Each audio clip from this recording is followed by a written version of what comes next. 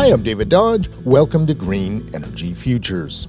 A number of years ago, Skyfire Energy was hired to install a solar system to power the pump jack at an Imaginea Energy oil well site. While doing the job, David Kelly, CEO of Skyfire and one of the engineers at the oil company, wondered what would drive a car further, solar or oil. So they did the math. Typical well site's 110 meters by 110 meters. On that site, we can install 750 kilowatts of solar. So in southern Alberta, we can produce almost 1 million kilowatt hours a year, which will translate to about 6.5 million kilometers on a Tesla Model 3. That same well, an average well in Alberta, is about 1,000 liters a day. If we convert a portion of that oil into gasoline and diesel power, we can drive about 3 million kilometers on a Lexus ES350. Okay, so let's slow this down. Picture a square well pad site on an Alberta farm.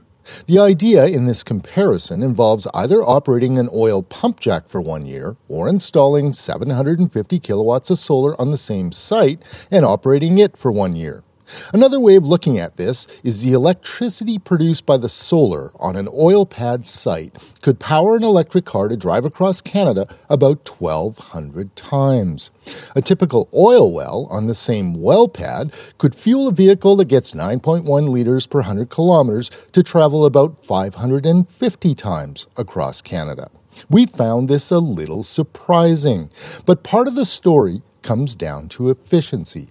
Yeah, so if you look at a typical gas car, the efficiency is quite low. So the actual energy out of the gasoline to turning a wheel and moving the vehicle, something in the order of 20% of that energy gets turned into moving you as a passenger down the road.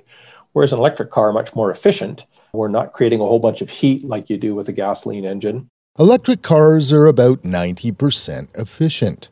David Kelly has been bitten by the EV bug, and his family now has 2 electric cars, a Fiat 500 electric and a Tesla Model S.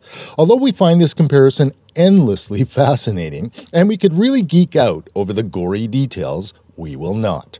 This analysis came from an engineer that worked for the former oil company Imaginea, that worked with Skyfire to use solar to drive oil well pump jacks. So we were approached by Imaginea Energy to install as much solar as we could on kind of one edge of the well site. We actually got to 70% of the pump's power, so not quite net zero. It also turns out that Skyfire Energy, a Calgary-based solar company, is working with Renewwell, the company we recently profiled that's installing solar on abandoned oil well sites in 2 pilot projects. The Renewwell project is looking at wells that have been decommissioned. We still have some infrastructure there. So we have a road to the site. We have power lines to the site. So repurposing all those things without having to build roads and power lines to a solar project continues the lease payments to landowners, and it will add the municipal taxes for municipalities as well. So that would continue to support the municipalities, which they've lost the revenue from the well site because it's no longer a producing well. Solar's blossoming at all scales in Alberta right now. Albertans have installed more than 6,000 small solar systems, and several of the largest solar projects in Canadian history are now being built in Alberta.